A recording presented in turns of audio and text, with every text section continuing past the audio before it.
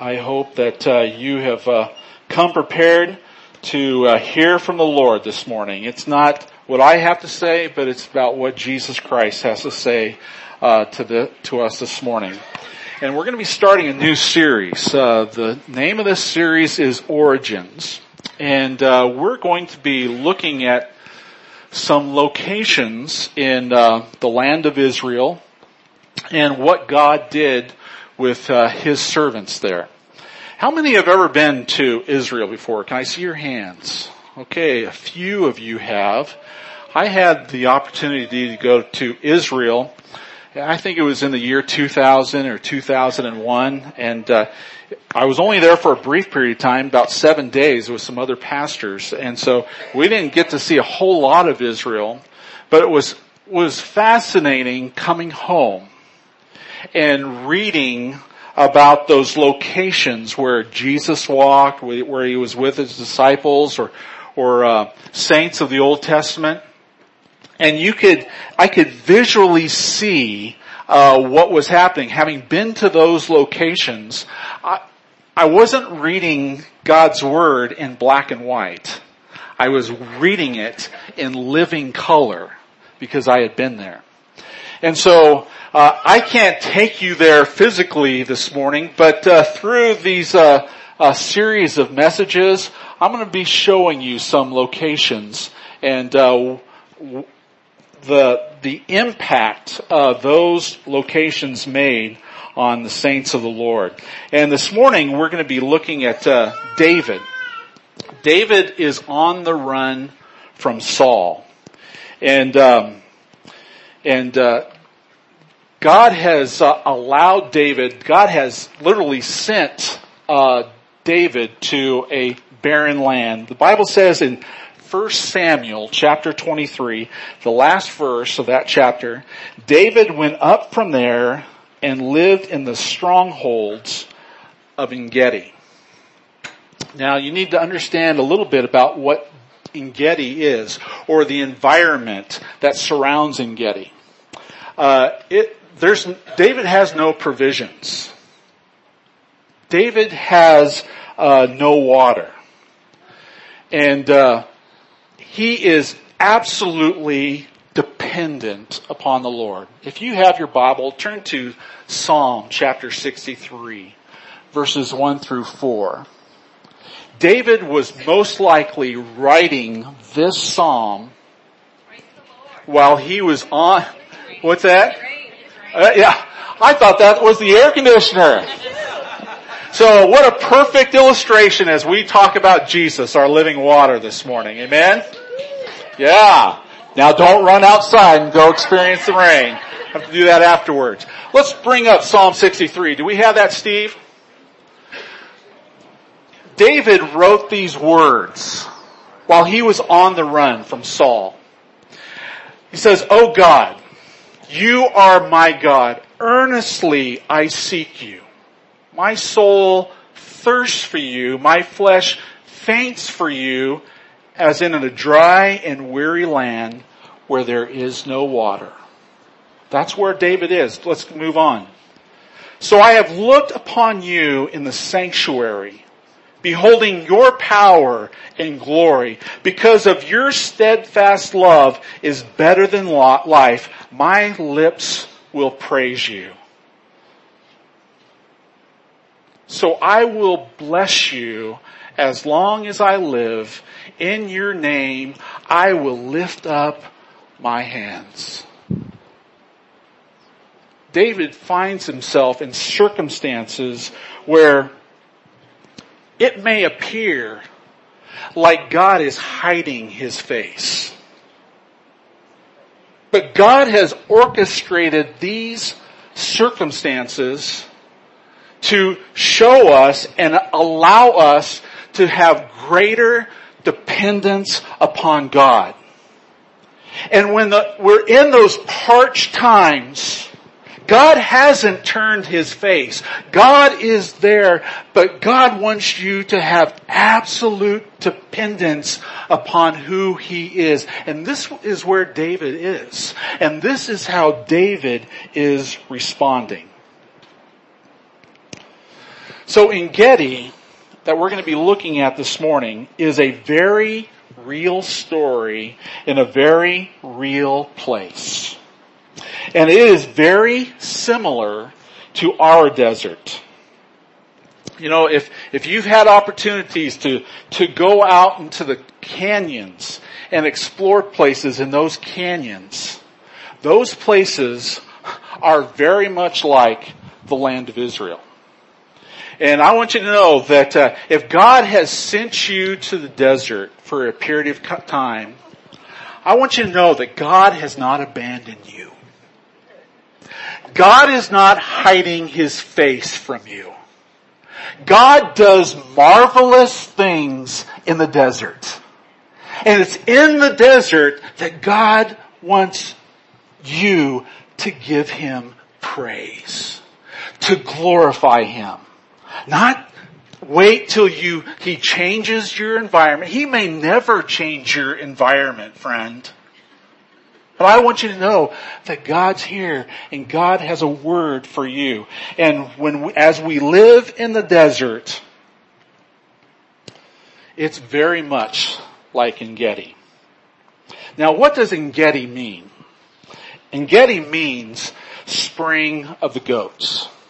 Okay? This was a location that goats knew where to come. And they were pretty smart animals. And so they knew going to En-Gedi that they were going to be refreshed. And so David's on the run from Saul, and he finds himself in this barren desert. He's been anointed king. He's been a faithful servant of God. He's ministered to Saul. And yet David is running in fear of his life. And he finds himself in this barren place where there's no water. Church, David is no different from you and I. You know, we like to put these men of the Bible on this spiritual pedestal and think that there's something different about them. No? David is just like me, and he's just like you. And he's living in an environment that we live in.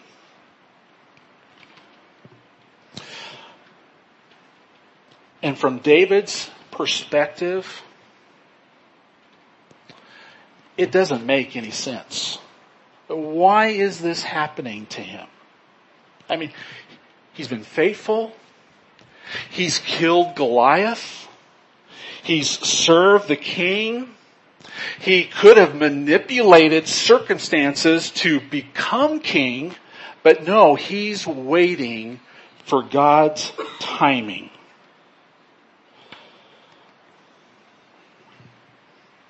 But he's responding differently. Why is he responding differently? Because he's choosing to believe God. He could have had a pity party.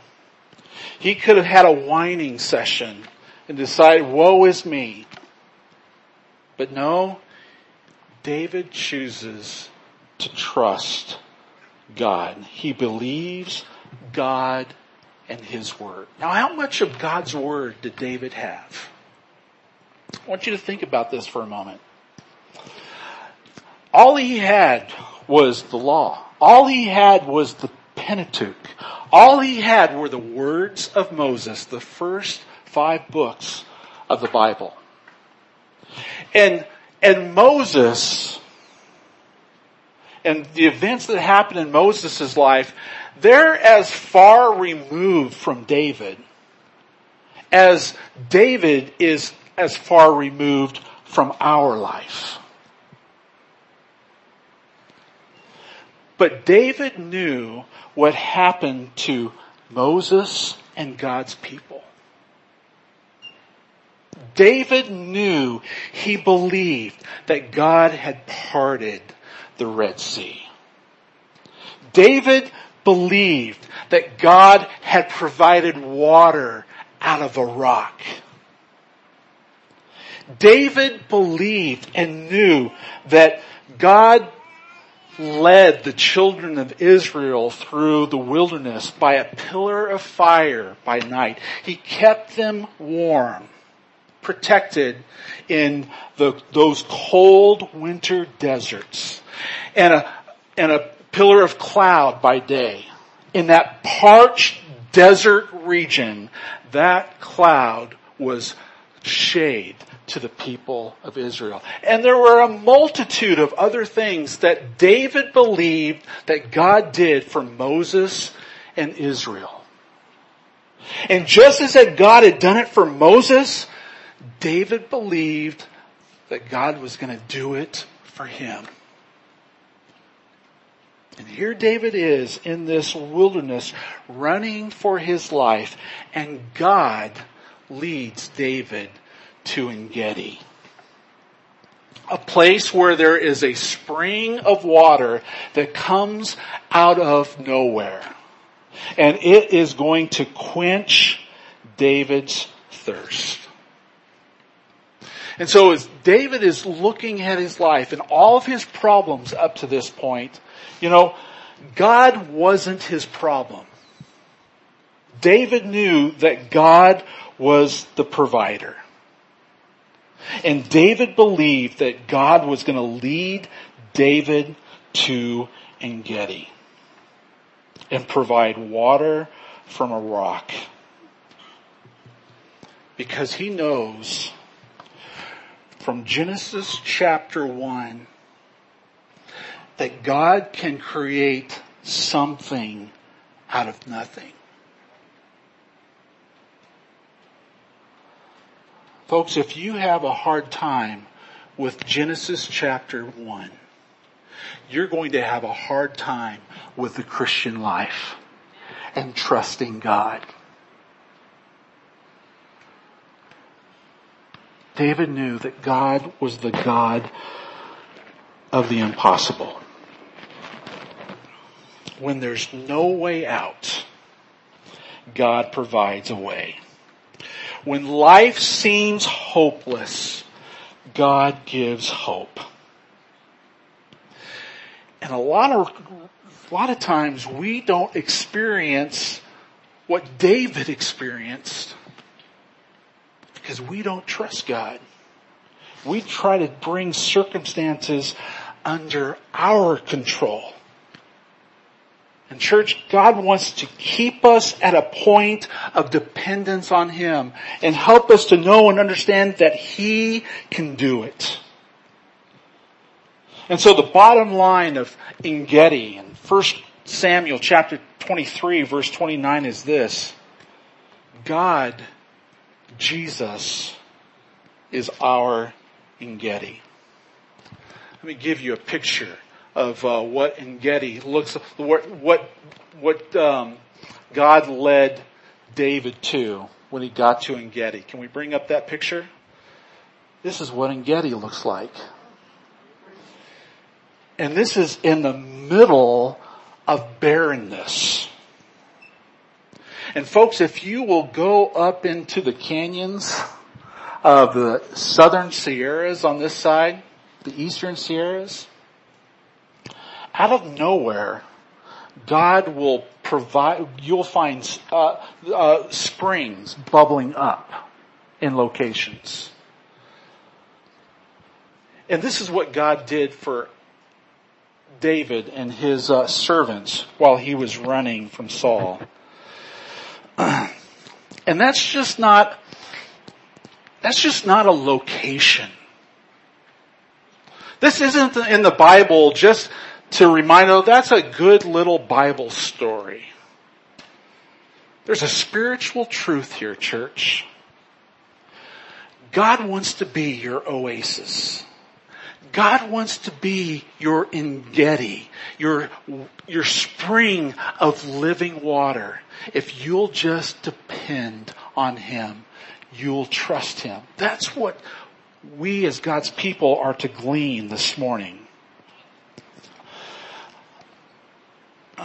There's a metaphor for God in the Bible. The metaphor is water.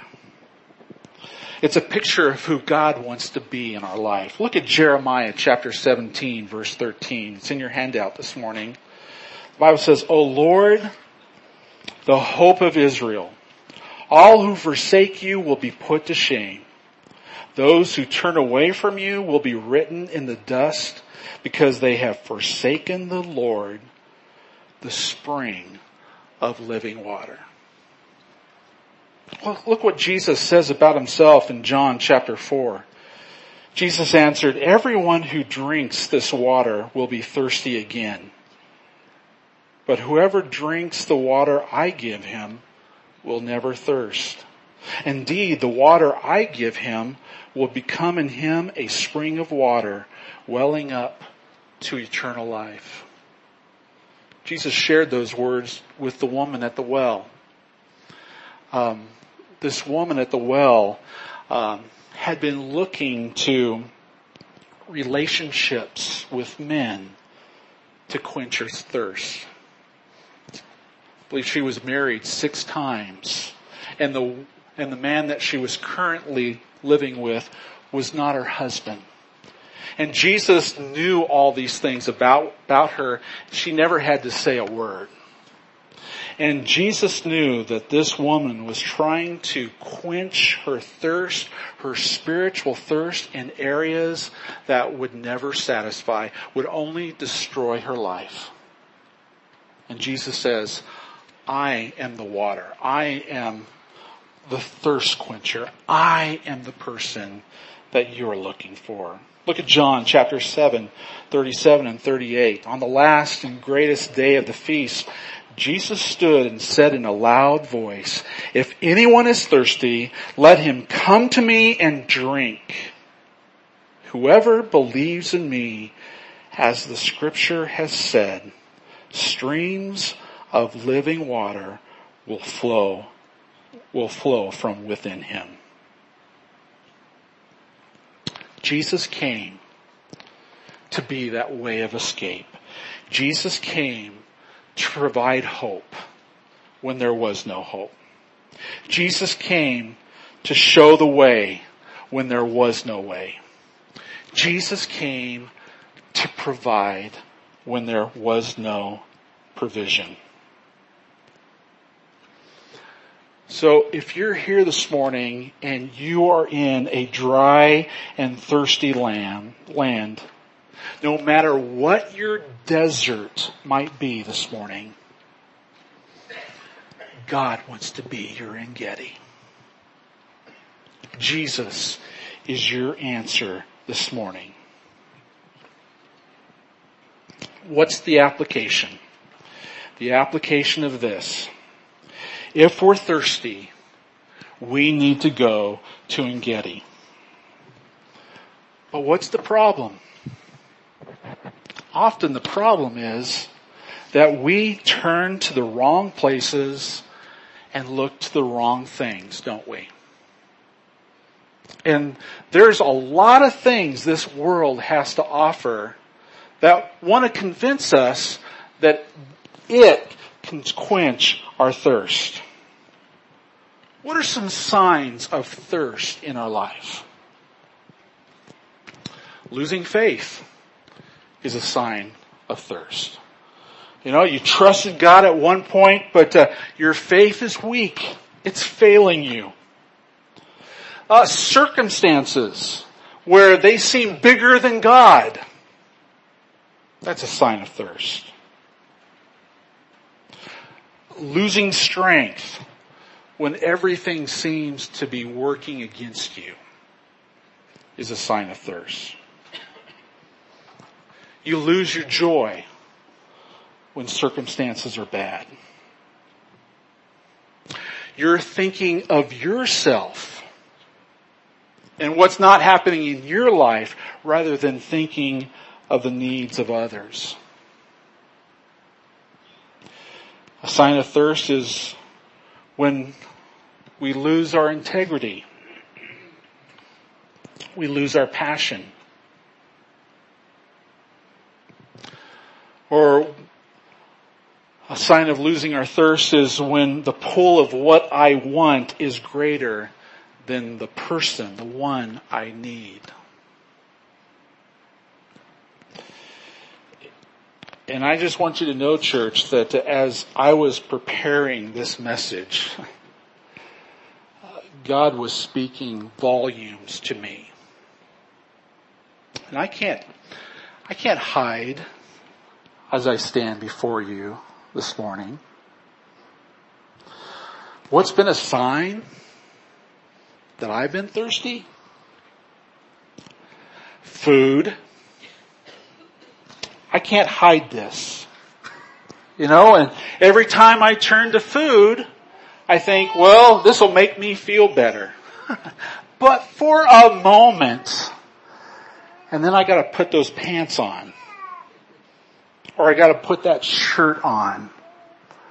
I know I'm going the wrong direction. And so I'm being transparent with you this morning. I want Jesus to quench my thirst. And I've made a decision this week that I need to make some changes about my eating habits and do a little bit more exercising and trusting God more rather than what's in the cabinet.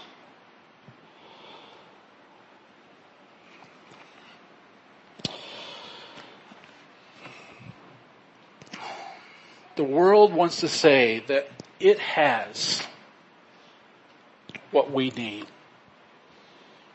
And it's a lie of the enemy. I want to show you another picture of Gedi. Because this is looking at the Dead Sea from Gedi. And, this would be a very similar scene if there was water in Owens Lake. If you were to go up into the canyons of the Sierras above Owens Lake, you could find a spring and you could look back over the lake bed and you would think to yourself, oh, that is so inviting. I want to go there. And in fact, a lot of people go to the Dead Sea. That is a tourist destination. There's lots of hotels. There's lots of restaurants. People love to play and stay along the shores of the Dead Sea. But the Dead Sea, my friend, is a lie. Because if you were to try to drink the water of the Dead Sea, you would die. It's salt water. You know what? Owens Lake is a dry saltwater lake. And that would have been the same scenario had that lake still existed today. But that's a picture of what's happening in our world today. The world, what it has to offer, seems so inviting. But it just brings us to a point of death, ultimately. Now the goats, they're smart. They don't go to the Dead Sea. Where do they go? To Gedi. And that's why Gedi means spring of the goats. Church, we need to be like the goats. Israel had the streams of living water. Israel knew who God was, what God could do. They had the stories of Moses. In fact, those who were following Moses in the wilderness saw what God did. But they still complained. They still rejected him. And what happened way back then happens through today. And when we reject him, what is the result? we're always thirsty. Jeremiah chapter 2 verse 13 says, "My people have committed two sins. They have forsaken me, the spring of living water, and have dug their own cisterns, broken cisterns that cannot hold water."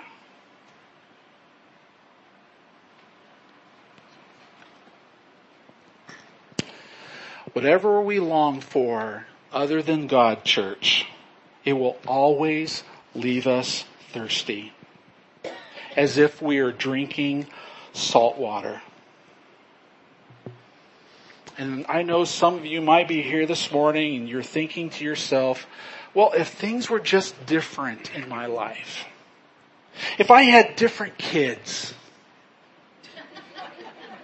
or if I had a different spouse, or if I had a different house, or a different job, or a different city, if I just had more money in the bank, or if there was a mall closer that I could go and shop at, if I just lived someplace with more trees outside of Ridgecrest. Folks, your environment can change, but none of those things will quench your thirst. Only God can be our Gedi, and we need to turn to Gedi and not the Dead Sea. So what's the answer? The answer is we need to go to the right places and look to the right things. And that first place is God Himself. God wants you to long for Him. That's what David was doing. Even before he came upon Gedi, David was trusting God. David was giving glory to God. David was trusting that God would lead him to that spring of living water. And that's what God wants us to do in our difficulty. Look at Psalm 42. "As the deer pants for streams of water, so my soul pants for you, O God. My soul thirsts for God, for the living God." Psalm 63:1. "O God, you are my God. Earnestly I seek you. My soul thirsts for you. My body longs for you in a dry and weary land where there is no water." Can you see David writing that in the desert? For many of us, we can relate to that because we live in the desert. God wants us to turn to Him. Not only are we to turn to Him, but we are to turn to God's Word. Ephesians chapter 5 verse 25 says, "Christ loved the church and gave Himself up for her to make her holy, cleansing her by the washing with water through the Word." Now, my friend, when it comes to the Word of God, we aren't to treat the Word of God like it's a cistern, okay? That we're just to take marathon moments and spend with God and think that that's going to help us to survive through 1, 2, 3 weeks in between. No, God's Word isn't like a cistern where we're to store it up. God's Word is like manna in the desert. And we need His Word daily. We need to be coming to Him daily, trusting Him to quench our thirst. That is what the Word of God is to be to us. And then the third right thing that we should turn to is God's people, the church. Folks, we need church every single week. Not once every other week or third week or once a month. We need to be with God's people every single week. And we need to be in relationship with others, particularly in these days. Because church, living the Christian life is going to become more and more difficult. God's going to purify His church. And it's going to come through persecution. We're not part of the majority. We're the minority. And we need each other. We need God. We need His Word. And we need the body of Christ. Hebrews 10 says, "Let us consider how we may spur one another on toward love and good deeds. Let us not give up meeting together, as some are in the habit of doing, but let us encourage one another, and all the more as we see the day approaching." These are the things that we need to be turning to. And who's our greatest example? Our greatest example is Jesus. The creator of heavens and earth clothed Himself. God clothed Himself in flesh. And He learned to be dependent on His Heavenly Father. And He was always drinking from Him, getting alone with God, hanging out with people, with God's people. There was a mother at our Monday night dinner that we have for the community. Oh, by the way, this last Monday night, we had another person pray to receive Christ at our Monday night dinner. Amen? Yes. God is good. God is working in that ministry. I have an opportunity where we take prayer requests, and one of the mothers said, "Pray for my son. He's back in college." And so we prayed for him at the end of our time together, and then she told me, what kind of college she was referring to. It's not like Siracoso. No, it was jail.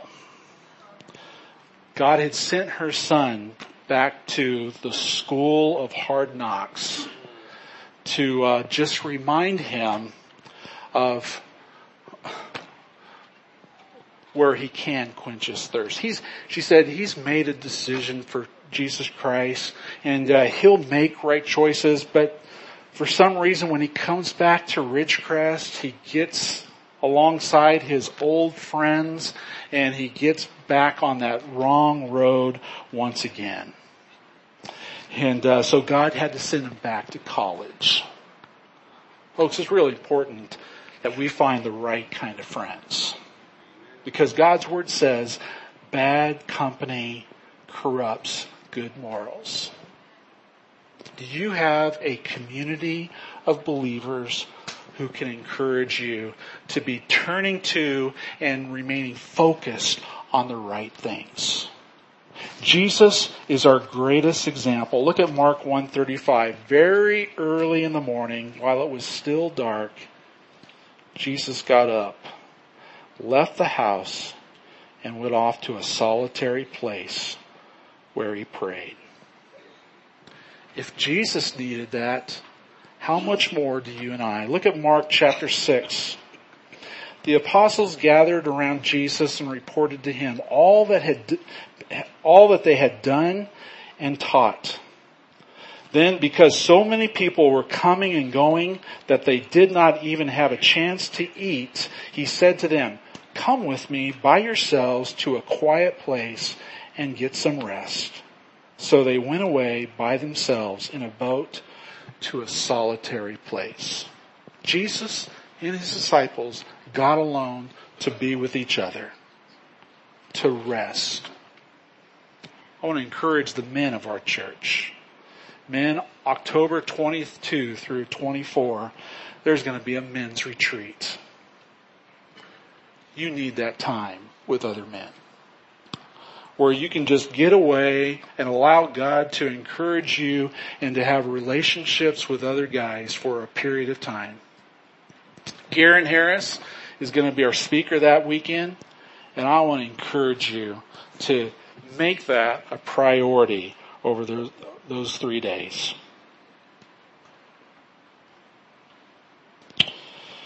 So what's the application of this message? For some of you, the first step is allowing God to become your Gedi. I don't know why you're in this service this morning. I don't know why God has led you to Ridgecrest. I don't know why you're in the desert right now. But God does. And God has orchestrated circumstances in your life for you to trust Him. For Him to tell you that He and He alone is the provider, the thirst quencher of your life. And for you to experience God, as the living water, the thirst quencher of your life, you've got to receive Him into your heart. You have to believe what God has already done for you through the person of Jesus Christ. Do you know that Jesus died for your sin? That 3 days later, He didn't stay dead. He came up out of that grave. He died on that cross. He suffered the punishment for the sins that I've done, that you've done, we've all done. Jesus died in your place. And the Bible says that if we'll just believe what Jesus has done for us, that He died and that He rose from the grave, and if we confess that with our lips and with our heart, the Bible says we become a child of God. And there are people here this morning who have never taken that step. And for you, that's the first step. And so I want us to bow. And I want us to pray. I'm going to lead us in prayer. And this morning, you know that you need that relationship with God. That you need to allow Him to become your Lord and Savior. He is Lord and Savior. Nothing's going to change that. But you've got to allow it personally in your heart and life. And if that's the cry of your heart this morning, you pray this prayer right where you're at. Father God, thank you for speaking to me this morning. You know my circumstances. You know my fear. You know where I have been turning and it hasn't been working. And I'm at a dead end. Jesus, I'm asking you to save me. To come into my life.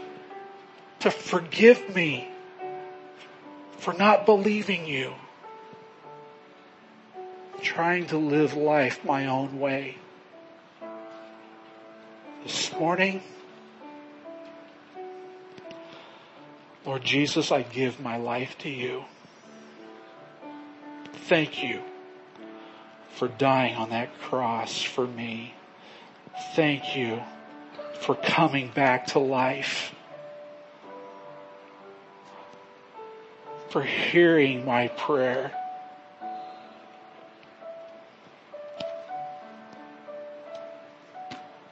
Thank you, Lord. In Jesus' name I pray. Amen. My friend, if you made that decision this morning, in just a few moments, we're going to sing a song.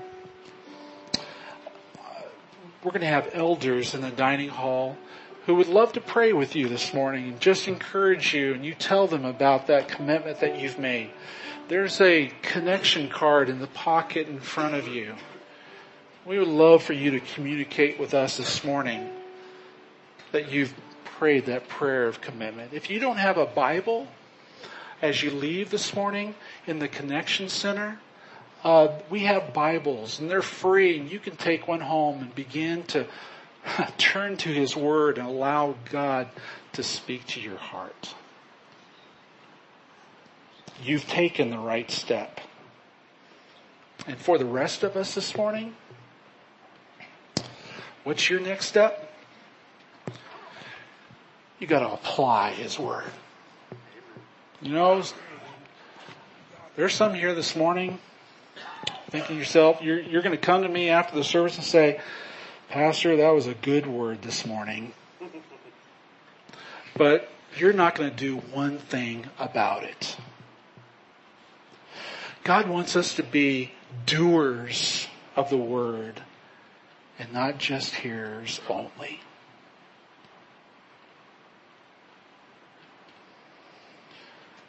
God wants me to turn from food and to turn to Him. And you know, I've been here a long time. And you know that this has been a lifelong struggle for me. You've watched me swell and you've watched me shrink. Would you pray that I shrink and stay shrunk? But choose Him and trusting Him and Him filling me over what food can never do. We need to apply His truth to our lives. And secondly, as Jesus has quenched our thirst, we need to share that answer with others. Church, Emmanuel Baptist Church needs to be an oasis in the desert. Jesus is our only hope. Jesus has the words of life, and we need to be telling others who are going through dry and thirsty places. One of the ways you can share with others is maybe you know somebody who's in this very spot right now, and they need to hear truth. Would you just point them to our website and they can listen to this message? God wants to be there in Gedi. God wants to be our in Gedi. And as He is, this will be a place of living water. Because Jesus is our in Gedi. Jesus is our river. So we're going to stand for our time of invitation. If you need someone to pray with you this morning, I want you to just feel the freedom to exit where you're at and go pray with those in the dining hall. But let's all stand and worship and sing this song, How Deep the Father's Love for Us.